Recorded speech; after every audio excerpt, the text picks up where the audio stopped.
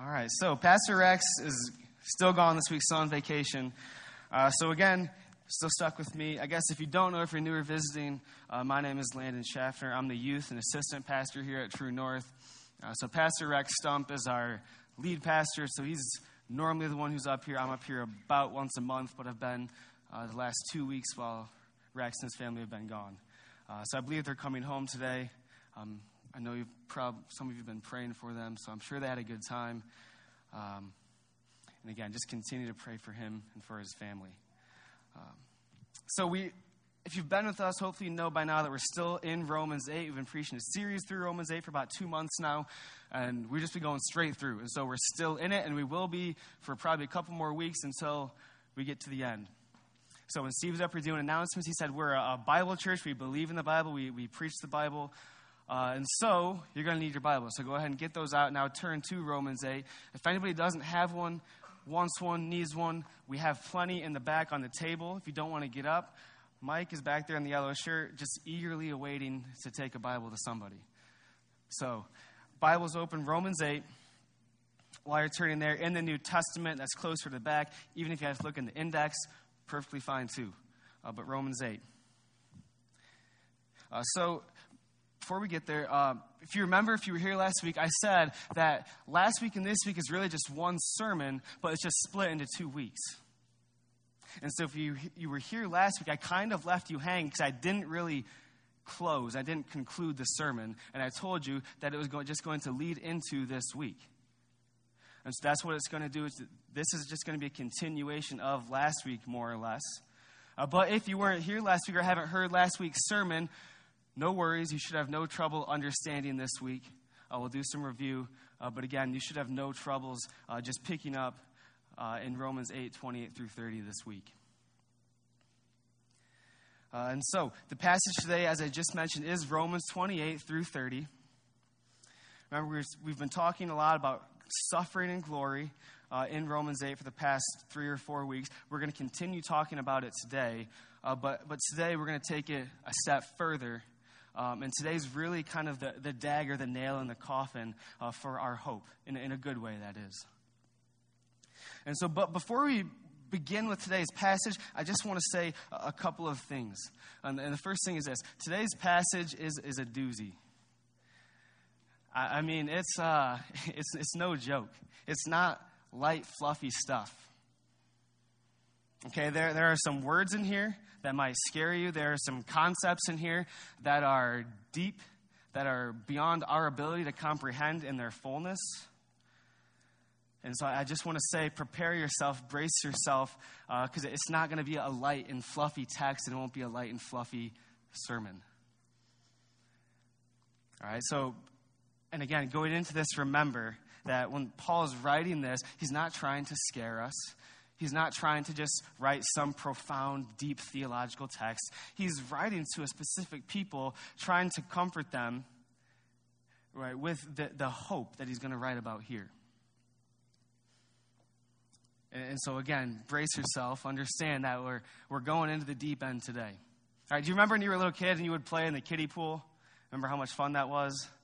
It was, just a couple feet deep, real shallow, and a lot of fun. It was awesome. Now, do you ever remember looking over at the deep end and thinking, I don't know about that. That looks like it's kind of deep, kind of mysterious. Like I can't really see the bottom. I don't know what's down there. It might be kind of dangerous, so I'm just going to stay away. All right, but when you got older, most of you at least probably ventured into the deep end at some point. Some of you might still be playing the kiddie pool. That's all right. But if you went into the deep end, I'm sure that you found that the deep end was pretty fun. And in fact, you probably found that there are greater joys to be found in the deep end than just in the kiddie pool. Kiddie pool is fun. That's great stuff. But the deep end, that's where the real joy is. And so today, this text is going to take us into the theological deep end, so to speak, and understand that there are greater joys to be found there. It might be scary. It might be mysterious. Stick with it. All right, but again, Paul has in mind our ultimate joy and God's ultimate glory. All right, and so there is greater joy to be found in the deep end. So Romans 8, 28 through 30. Our text today, before we get there, having said that kind of disclaimer, let's do a little bit of review. So Romans 8, 18 through 25, the Apostle Paul's writing. He's alternating back and forth between talking about our current suffering and our future glory. And so remember, I said it's like in that passage, he lit a flame of hope in us that we should have burning in the midst of all circumstances. All right, then remember verses 24 and 25, he says this, "For in this hope we were saved. Now hope that is seen is not hope. For who hopes for what he sees? But if we hope for what we do not see, we wait for it with patience." And so you remember last week I asked the question, if he tells us that we can't see this hope, how can we be so sure that we're going to attain it? What if we fail to reach that hope and get to the point he's talking about? What if we fail to attain it? What if we fail to reach glory?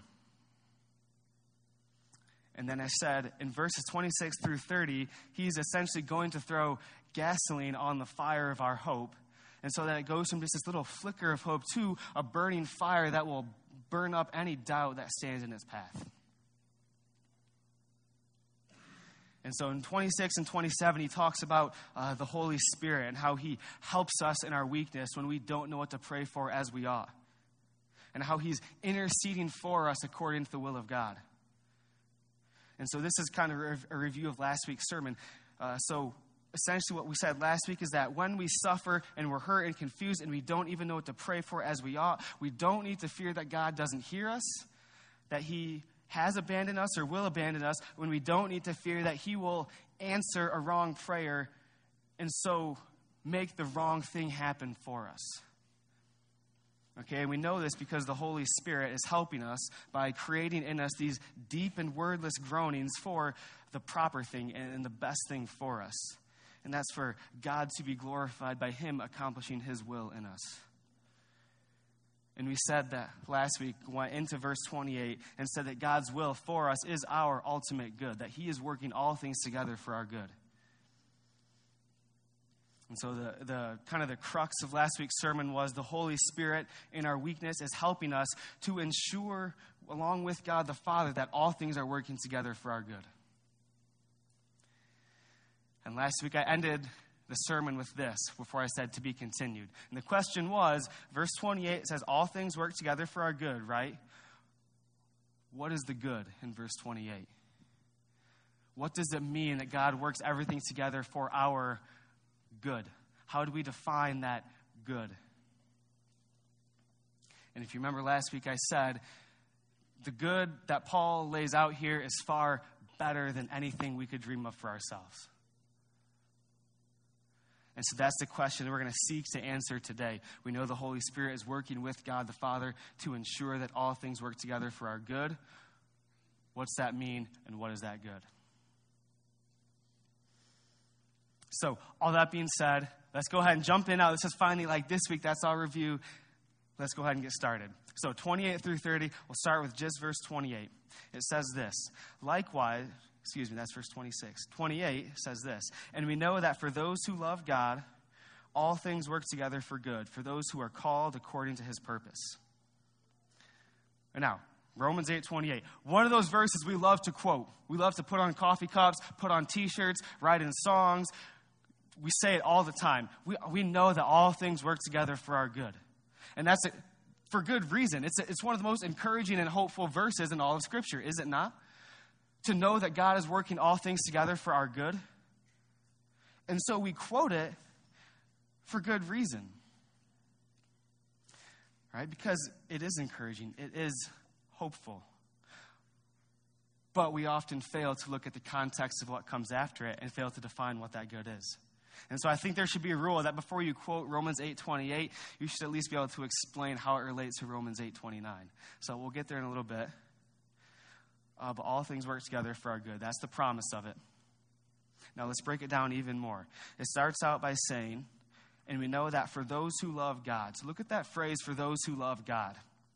So this is not a way of saying, it's not a way of measuring how much you love God. He's not saying that if you're a Christian, but you're failing to actively love God enough in your daily life, then all things won't work together for your good. Right? So it's not a measure of God's love in us. Rather, it's a generic statement that is referring to all believers, all Christians. It's almost like a way of categorizing Christians apart from non-Christians.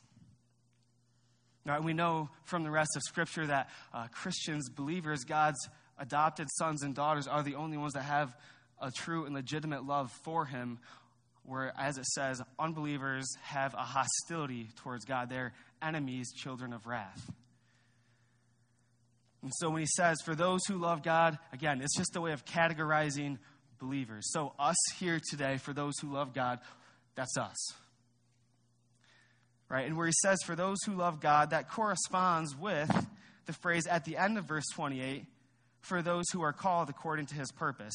So those who love God are also those who are called according to his purpose. Now, this phrase, called according to his purpose, is a tough one. Right? So the people who love God, who are believers, are the people who have been called according to his purpose. Right? As I think what Paul is saying here. Now, the word called, look at the word called. It's used all throughout the New Testament. When the word called is used in the New Testament, it is almost always referring to a calling to oneself, to God calling people to himself. So if you look at some of the beginning of Paul's letters, he'll write to all those in Rome called to be saints. So he's writing to those people who have been called to God, called to become believers in Christ. Another good example is in Galatians chapter 1. Right, you don't have to turn there. But Galatians 1, Paul is talking about his own testimony here, how he became a believer in Christ and then eventually became an apostle. And in Galatians 1:15, he says this, but when he who had set me apart before I was born and who called me by his grace was pleased to reveal his Son to me in order that I might preach him among the Gentiles. All right, so what he says, him who set me apart before the world, right, called me by his grace. So we know that the call, being called, is according to or by God's grace. And what is that? So the call is, we know it's by God's grace. We also know that it is the revealing of God's Son to us. And so Paul says there is that when Paul became a Christian, if you know his conversion story from Acts chapter 9, he was Saul, not a believer. Right? In fact, he was hostile towards God, riding his horse or his donkey on the way to Damascus. Jesus shows up, throws him off his horse, appears to him, and he really doesn't give Paul or Saul at that time the option. He says, Paul, you're mine. Right? He called Paul to himself. Right? It was an effectual call. He called him to himself. And so when he says called, for those who are called according to his purpose in verse 28, I think he's using it in the same way, where he says, those who love God, us who are called according to his purpose, who have been called to God, called to become believers, and called to be his sons and daughters. And so those who love God are those who are called according to God's purpose. And for those people, verse 28 says, that chunk in the middle, he says, all things work together for good. And so the first point is this. The promise that all things work together for good, first and foremost, applies to those who love God, who are those who have been called according to his purpose. Now, we love to quote this verse again, for good reason, but sometimes we'll apply this verse to people who don't know Christ. The promise in verse 28 is for people who know Christ. It applies to believers. And so let that be the first point where Steve was talking about. Now is the time. If you don't know Christ, if you are not a true believer in Jesus, have not trusted in him alone for your salvation, then you don't have the promise that all things work together for your good. Right? That doesn't apply to people who don't know Christ.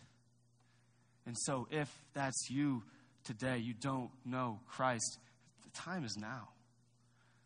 Right? Turn from your sin. Turn to Jesus in faith. right, in belief, knowing that when you do so, his grace, right, will save you, will cover you. And then you can walk out of here today knowing that the promise of Romans 8:28 applies to you. That from this point forward, all things in my life, good, bad, ugly, will work together for my good, according to God's will.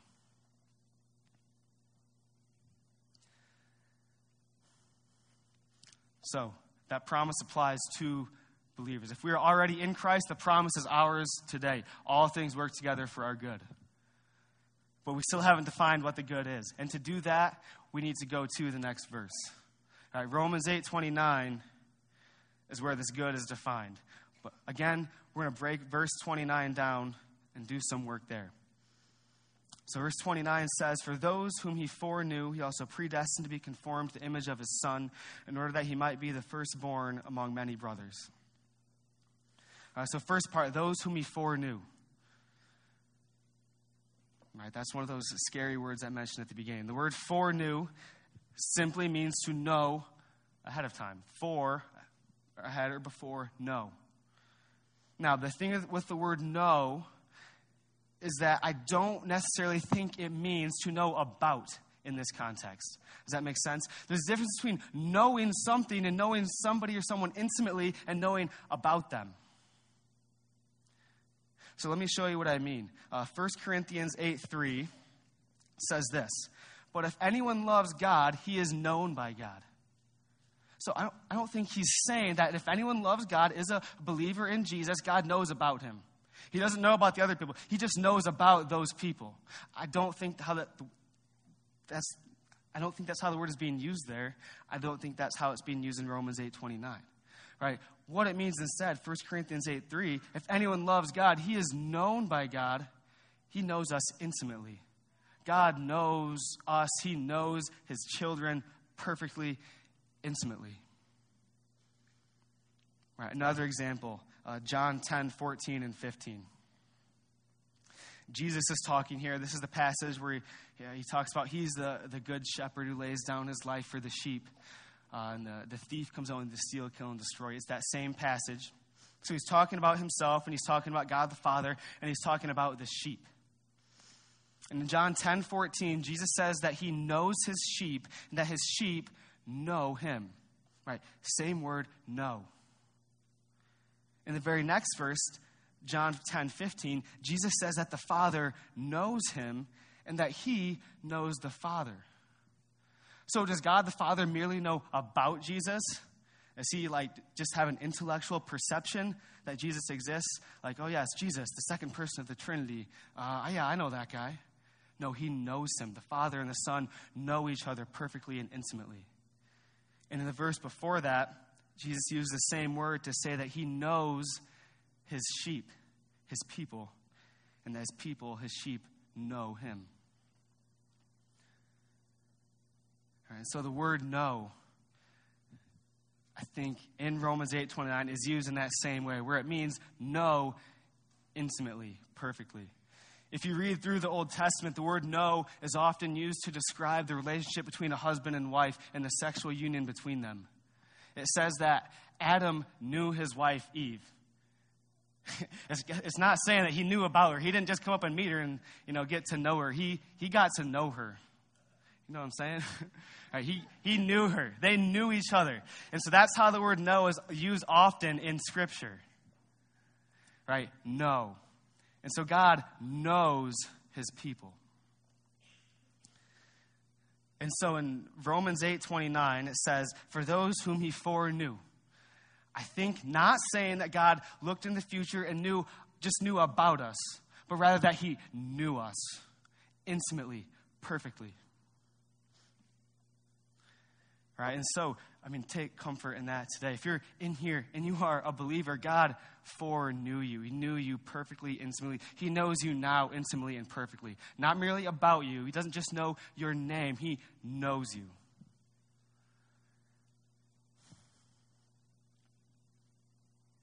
All right, so that's those whom he foreknew. Now, whom did God foreknow? Who did God know intimately from eternity past? It's his people who are called according to his purpose, from verse 28. He also goes on to say in verse 29, those whom he foreknew, he also predestined to be conformed to the image of his Son. Now, there's another scary word, predestined. Like, it simply means to determine beforehand, right? To make happen. And so what he's saying is that people whom God knew intimately in eternity past, he also predestined or determined that they would become like Christ. So Ephesians 1, 4 through 5 says that even as he chose us in him before the foundation of the world, that we should be holy and blameless before him. In love, he predestined us for adoption as sons through Jesus Christ, according to the purpose of his will. All right, same word used in Ephesians 1, 4 through 5. All right, it says he chose us in him before the foundation of the world, that we should be holy and blameless before him. In love, he predestined us for adoption as sons through Jesus Christ, according to the purpose of his will. Right? Those two verses are very similar to Romans 28 through 30 and a lot of what he says right there. And so I think what he's saying in verse 29 and there in Ephesians 1 is that God foreknew his people, knew them intimately, and he determined before the foundation of the world that they would become his adopted sons and daughters and that they would ultimately be conformed to the image of Christ. All right, so his adopted sons and daughters who are nothing like him, who have rejected him, are children of wrath, rebels, haters of God, hostile towards him. He is going to make his children, adopt them into his family, but he won't stop there. He's going to make them like his one true Son. All right, this is what Romans 8:29 says. Now let's ask the question then, what does it mean to become like the one true Son, or to be conformed to the image of Christ? And I think it has two aspects. And the first is that there's a present aspect in the here and now where we become more like him in our daily lives. And so now for us who are in Christ, who are saved, God is now working all things together to conform us to the image of Christ, so that in our daily lives, we are walking more like him, we're acting more like him, thinking more like him, our affections are those of Christ. We are gradually being conformed into the image of Christ, so that we will look like him, live like him, think like him, be like him. Now, that's the first aspect, a present aspect. That's happening right now as we speak. We are being conformed to the image of Christ. We're becoming like him. The second aspect, I think, is a future and eternal aspect, whereby we are conformed to Christ in his glory. In fact, I think this is Paul's primary focus in Romans 8. Right? Not when he talks about that future hope of glory and the glory that's to be revealed to us, he's talking about finally being fully conformed to the image of Christ. Right? That's what our hope of glory is, being conformed to his image. And so his point in this whole passage and in verse 29 is that God has determined before the foundation of the world that we, his people, who he would adopt into his family, would one day share in Christ's glory. That we would be given a glorified resurrection body just as Jesus was. And that we would one day be partakers of his glory with him in his kingdom. Right? God's purpose for us from before the foundation of the world was that we would be adopted into his family and made to be like his one true Son, to the praise of his glory. Right? This is the good that Romans 8:28 is talking about. And even going back to verses 26 and 27, this is what makes verses 26 and 27 so astoundingly good. The Holy Spirit helps us in our suffering by interceding for us according to the will of God. The will of God is that we should be conformed to the image of Christ, to the praise of his glory. And so the Holy Spirit, going back to verses 26 and 27, intercedes for us to this end, or he prays for this to happen in our lives. In our suffering. We don't know what to pray for as we ought. We don't know what the best thing is for us. In those times, we take heart. The Holy Spirit is creating these deep and wordless groanings inside of us for us to ultimately be conformed to the image of Christ. And so when we don't know what to pray for, we can trust that God has not abandoned us. He will not abandon us. He hears us, and he is working in unison with his Spirit for our ultimate good, to be conformed to the image of Christ. So that's the good of Romans 8:28. It's not that when bad things happen, God will always just turn them into good things. He might. He often does. He often doesn't, though. The promise is much bigger than that. It's much better. I remember in college when one of my professors in a class pointed this out to us. He was talking about Romans 8:28 and 29, talked about 28, and he asked the same question. What is the good in verse 28? And I'd always thought about this because I don't know what that good is. I always thought about it that God would just turn my bad things into good things. That somehow when bad things happen, I don't know what's going on or what's going to happen, but somehow, some way, God will bring something good out of it. Like maybe I applied to this college, got rejected, but maybe I'll get accepted to the right one, the better one. Which, that's not out of the question. He might do that. He often does. But he might not. And so I learned the actual meaning of that verse, that the good is that I be conformed to the image of Christ.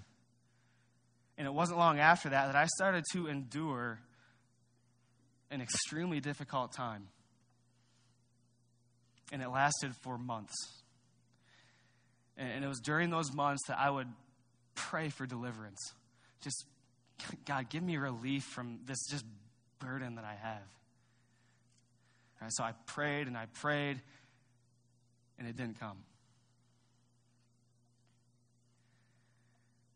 But it wasn't, like I said, long before that I had been shown the promise of Romans 8:28 and the good that is Romans 8:29. And so even during that time, I think what really kept me going and kept me from going more insane than I was knowing that things stink right now. I hate this, what I'm going through. But I do know that God is working this together for my good to conform me to the image of Christ. And I could see that in my daily life. In my daily life, I was growing in my Christ likeness. He was using this bit of suffering to expose sin in my life, to expose pride and sin and selfishness, chisel those away, and make me more like Christ. Not only that, I also knew that this was working for my ultimate glorification with Christ one day. Now, and so the promise is for any of us who are in Christ. Right? Not necessarily that God will turn our bad things into good things. He might. If so, awesome. We praise God for that. But if and when he doesn't, will we still praise God, knowing that he is still working all things together for our good? That he is using our suffering and our pain and our affliction to chisel away at us to make us into the image of Christ. Right, Alex and I were hosting a college-age Bible study at our house this past Thursday night. And we were talking about just the topic of suffering, and we talked about it from this whole passage. And we gave the analogy of God chiseling away at us. Like, if Christ is the model here, and we're just this block of stone or marble, and God is just chiseling away at us to make us like Jesus, the model. And so we talked about how, the good times, yes, God is conforming us to the image of Christ in those, but really it's the times of suffering when that's happened, when God is chiseling away at us, just breaking off huge chunks of marble and stone, right, making us like Christ.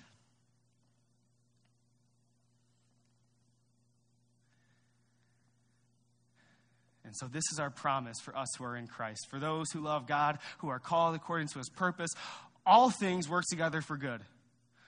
For he has foreknown us and predestined us to be conformed to the image of his Son, that he might be the firstborn among many brothers. Right? So God, in his sovereign oversight of the universe, nothing escapes his sovereign oversight of the universe.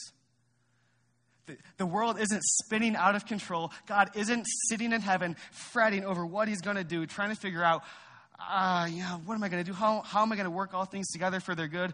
No, in his perfect wisdom and power and glory, he is sovereign over all, working all things together for our good, making all things, good and bad, servants of our ultimate joy and his ultimate glory.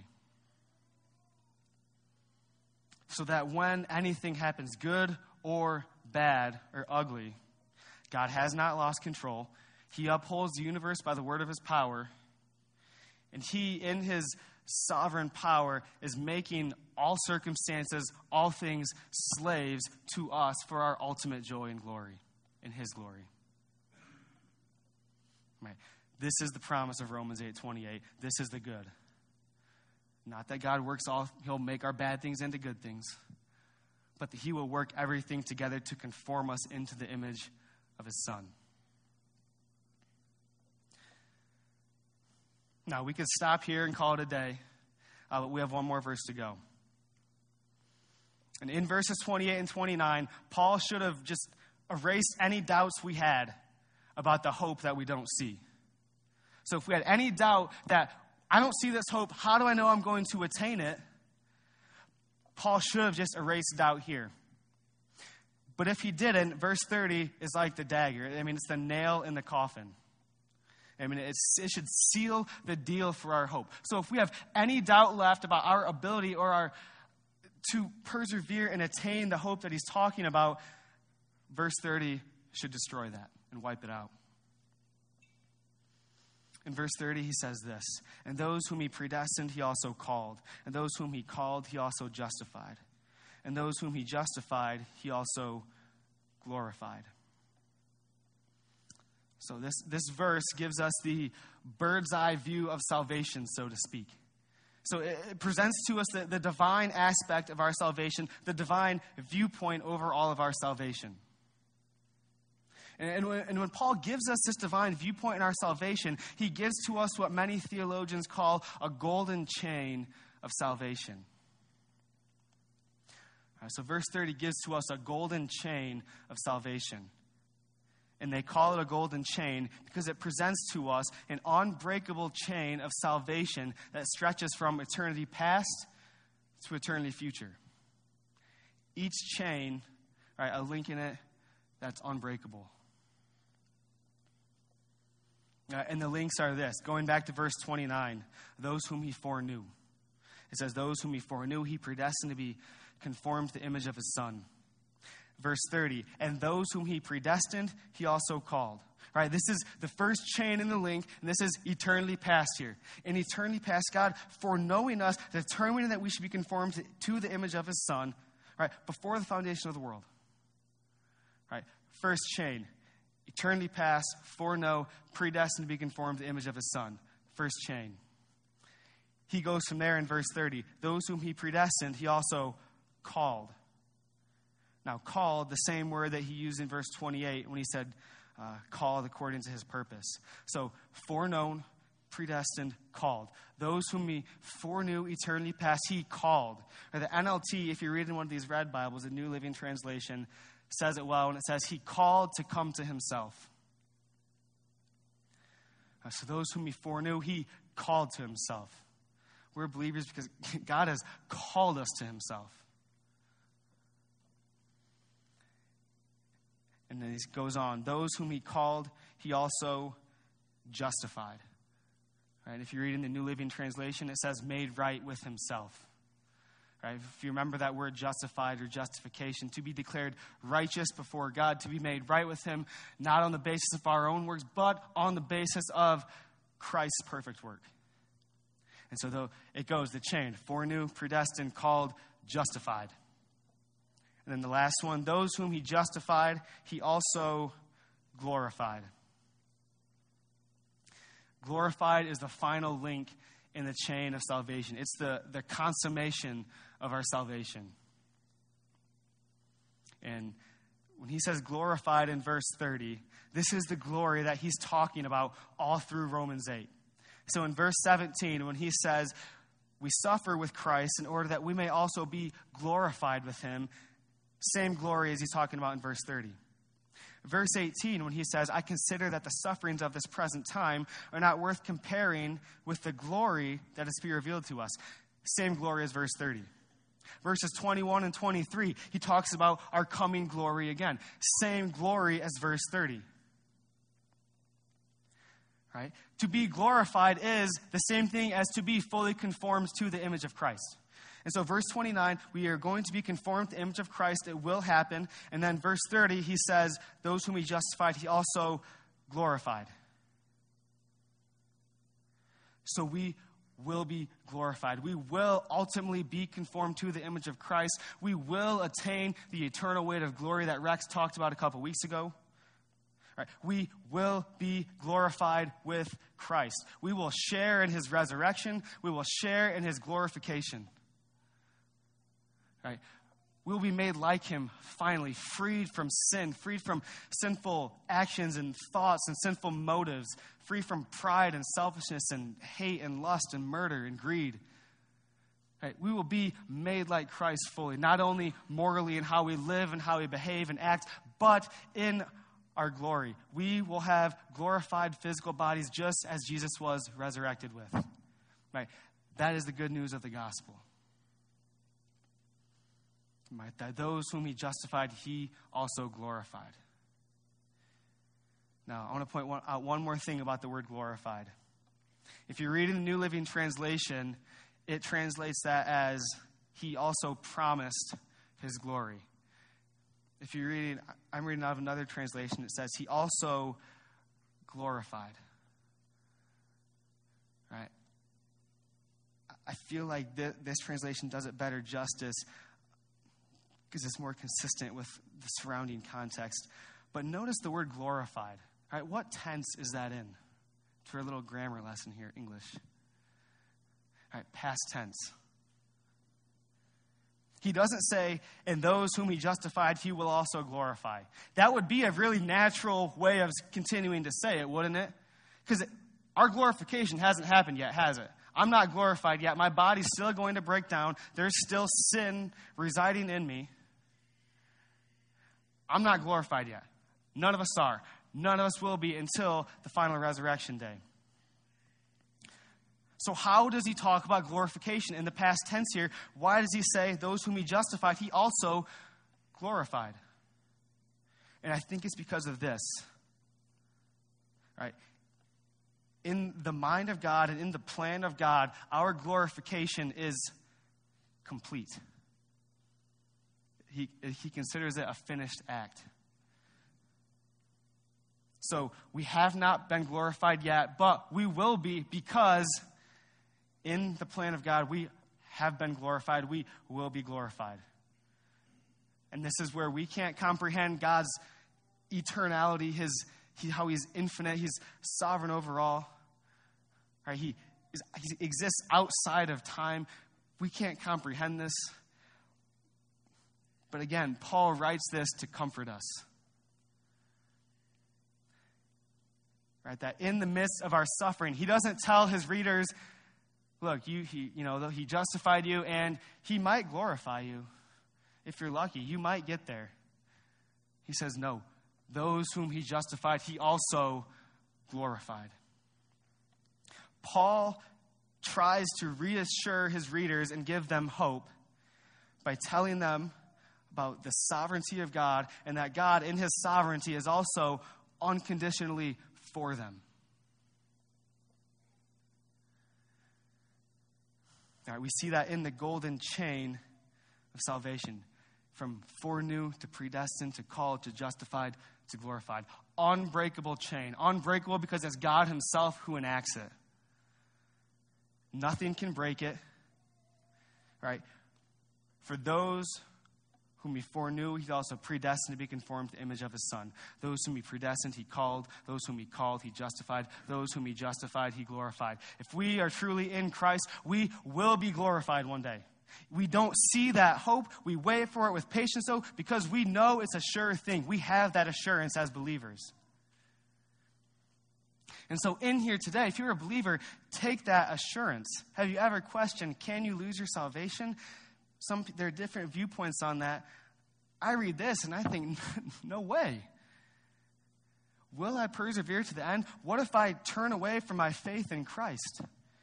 Well, if you are truly in Christ, those whom he justified, he also glorified. Right? We cannot lose our salvation. We will not lose our salvation. And so if you're in here today struggling with doubt, like, man, I'm a Christian. I have believed. I've been saved. I've been justified. I'm trying to attend church and spend time with my brothers and sisters in Christ. I'm praying. I'm reading God's word. I feel nothing, though. I'm stuck in this sin. I don't know why. What if I'm not a Christian anymore? What if I lost my salvation? I think this passage lays that to rest. If you are truly in Christ, you will be conformed to the image of Christ. That means that sin you're struggling with now that's causing all that doubt in you, that will be uprooted, that will be done away with. Progressively here in this life, and then once and for all when we share in Christ's glory. We will share in Christ's glory because in the mind of God, it's done. It's been finished. And so take that assurance today, brothers and sisters in Christ. We will not fall away. Right? We will persevere to the end, even in the face of suffering, because it is God who will be carrying us along to do so. It's completed. He will ensure that we get there. All right, and the second thing we can apply this is this. In the face of suffering, this is the firmest of foundations for our hope. Right, to know that even in our suffering, God, in his sovereign power and sovereign oversight of the universe, is making that suffering a slave to our ultimate joy and his ultimate glory.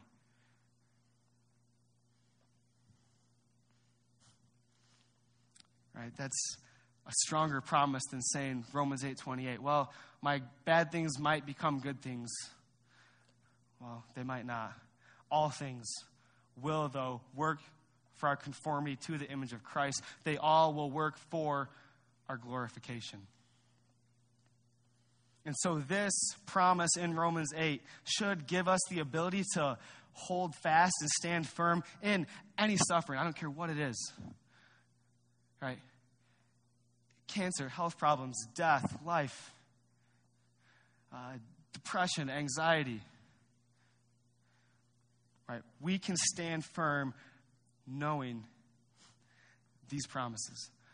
God in his sovereignty is making these things slaves to my ultimate joy and his ultimate glory. Stinks now, but it is working to conform us to the image of Christ, and one day we will be glorified with Christ.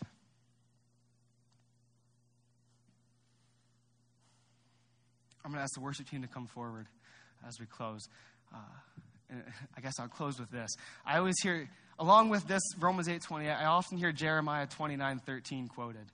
For I know the plans I have for you, not plans to harm you, but plans to prosper you, or something to that effect. We all know it. It's another coffee cup verse. We put on wristbands and T-shirts and coffee cups and everything.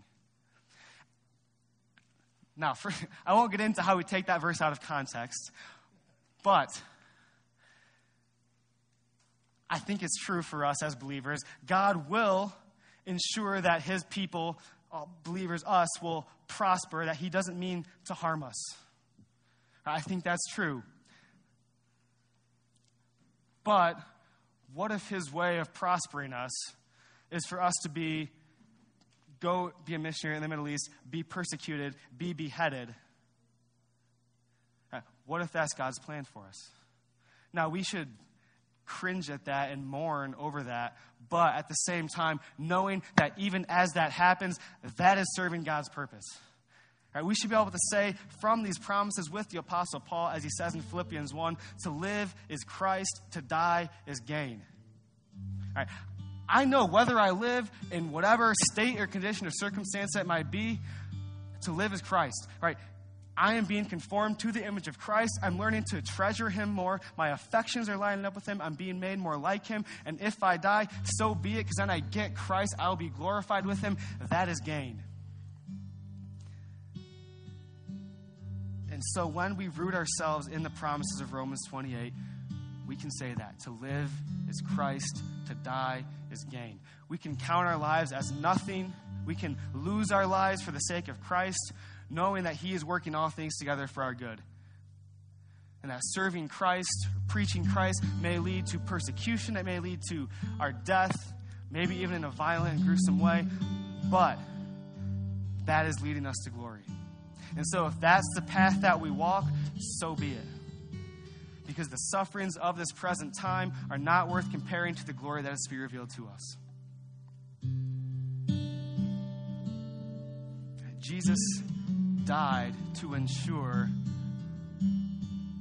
Romans 8, 28 through 30. He died to ensure that we would be called and justified and glorified, that we would be conformed to his image. Christ purchased that at the cross for us. So again, if we're in Christ here today, take heart knowing that Jesus has purchased it for us. We'll get there. It's completed. We will persevere. All things are servants of our joy and his glory. And I go back to, if you're not in Christ in here today, if you don't call yourself a Christian, you've never believed in Jesus, trusted in him for your salvation, the time is now. Right? Jesus died to make this happen for you. Turn to Christ in faith. Be justified, knowing that when you're justified, you will be glorified. And that the promise of Romans 8:28 is now yours in Christ. And so as we sing here, let's just offer up our ardent worship and praise to our sovereign, powerful God who is working all things together for our good. So will you stand and pray with me?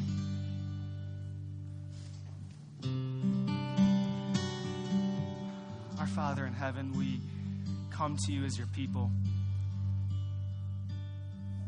not understanding how, but knowing that you have known us from eternity past and that you've determined that we should be conformed to the image of your Son and share in his glory. God, we come to you knowing that we have no right to come to you now, that we have no ability to come to you except by the blood of Christ. And so we come to you by his blood and in his name, knowing that he has made it possible for us to draw near to you, knowing that he has purchased our salvation for us. Father, we thank you that you have called us to yourself, that you've called us so that each of us have turned in faith to Jesus and been saved. And Father, I pray for anybody right now who is not yet saved. And Lord, may you save them today. Lord, call them to yourself. May your Holy Spirit draw them, open their eyes to see your glory. God, may they turn, repent of their sin, believe in Christ in faith, that they might sing of your glory now and forever. Father, we thank you for saving us, and we long for the day when we will finally see the glory that's to be revealed to us. Lord, right now I pray that you would help us to take heart in our suffering, help us to suffer well, and help us to know that you are working all things together for our good. Father, we love you, and we pray these things in Jesus' name.